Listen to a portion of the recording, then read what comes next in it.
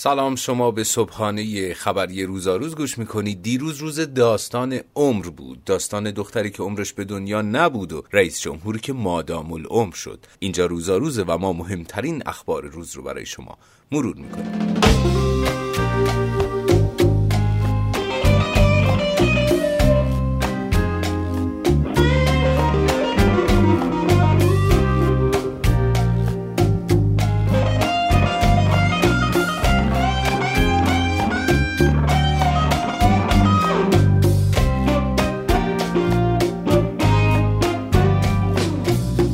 سقوط یه هواپیمای ترکیه‌ای در اطراف روستای دورک از توابع شهرکرد دیروز مهمترین خبر روز بود. همه 11 مسافر این هواپیما جون خودشون رو از دست دادن. اونطور که سخنگوی وزارت حمل و نقل ترکیه گفت، هواپیمای سانحه دیده متعلق به هلدینگ باشاران مینا باشاران، تنها دختر خانواده بزرگ باشاران، برای خداحافظی مجردی یا همون بچلر پارتی با هواپیمای شخصی خودش به همراه 7 نفر از دوستاش و یه خانم مهماندار و 2 تا خلبان خانم به دبی و شارجه رفته بودند که در پرواز برگشت به استانبول دچار سانحه شدند. نکته دیگه این که هر 11 سرنشین هواپیما خانم بودند. خانم باساران قرار بوده آخر این ماه میلادی ازدواج کنه و برخی منابع هم در توضیح خبر نوشتن که خانم باساران در صورت ادامه حیاتش وارث پدرش میشد و جانشین او در ریاست هیئت مدیره هلدینگ باساران. این رو هم بدونید که حسین باساران، رئیس هیئت مدیره هلدینگ باساران، یکی از معروف ترین سرمایه‌دارای ترکیه‌ایه که هلدینگش در زمینه‌های متنوعی از جمله توریسم، مالیه، ساخت و ساز، خطوط هوایی، تولید سیمان و انرژی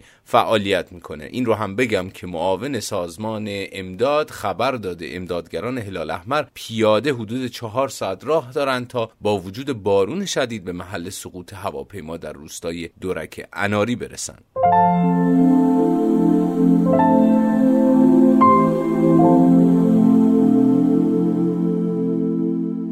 دیروز دادستان تهران نشست خبری داشت و چند خبر مهم رو اعلام کرد، از جمله این که مهدی جهانگیری برادر اسحاق جهانگیری معاون اول رئیس جمهور هفته گذشته با قید وثیقه آزاد شده. به گفته دادستان تهران تحقیقات درباره این پرونده همچنان ادامه داره. دادستان تهران همچنین 2 خبر دیگه هم داده. یکی این که برای حیدری فرد قاضی پرونده کهریزک با 6 عنوان اتهامی کیفرخواست صادر شده. این دومین پرونده حیدری فره. به گفته دادستان تهران کیفرخواست پرونده اول منتهی به صدور حکم شد و همکنون حیدری فرد در زندانه. همچنین دادستان درباره پرونده سردار رویانیان، اولین رئیس پلیس 110 و فرمانده پیشین پلیس راهنمایی و رانندگی و مدیر عامل سابق تیم پرسپولیس هم توضیح داد و گفت طولانی شدن رسیدگی به پرونده او ناشی از ضرورت کارشناسی مالی پرونده است.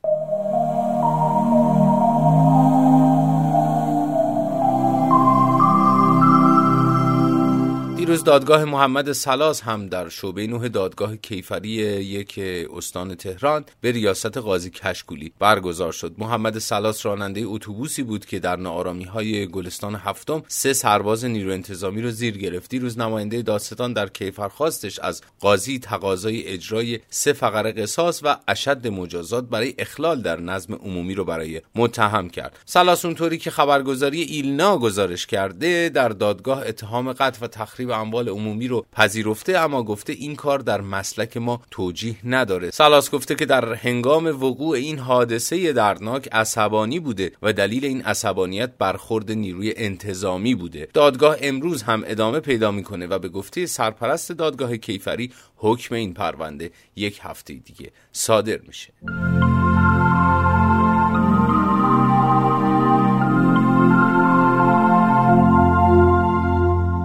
اتفاق مهمی که دیروز رخ داد خداحافظی آیت الله جنتی از تریبون نمازجمعه بود. آیت الله جنتی دیروز در نامه‌ای به رهبر انقلاب از این سمت استعفا داد که مورد قبول رهبر انقلاب هم واقع شد. اما اون طرف جهان در چین، کنگره خلق چین با 2958 رأی موافق محدودیت زمانی برای ریاست جمهوری رو لغو کرد و از امروز شی جی پینگ میتونه تا آخر عمر رئیس جمهور پرجمعیت ترین و قوی ترین اقتصاد جهان بمونه. با وجود پوتین در روسیه و اردوغان در ترکیه و ترامپ در آمریکا، تعداد رهبرانی که ارزش‌های دموکراتیک براشون اهمیتی نداره روز به روز داره زیاد میشه. خدا آخر عاقبت هممون رو بخیر کنه. با این امید، یعنی اینکه خدا آخر عاقبت هممون رو بخیر کنه، صبحانه خبری امروز رو به پایان میبریم تا فردا. خدا نگهدارتون.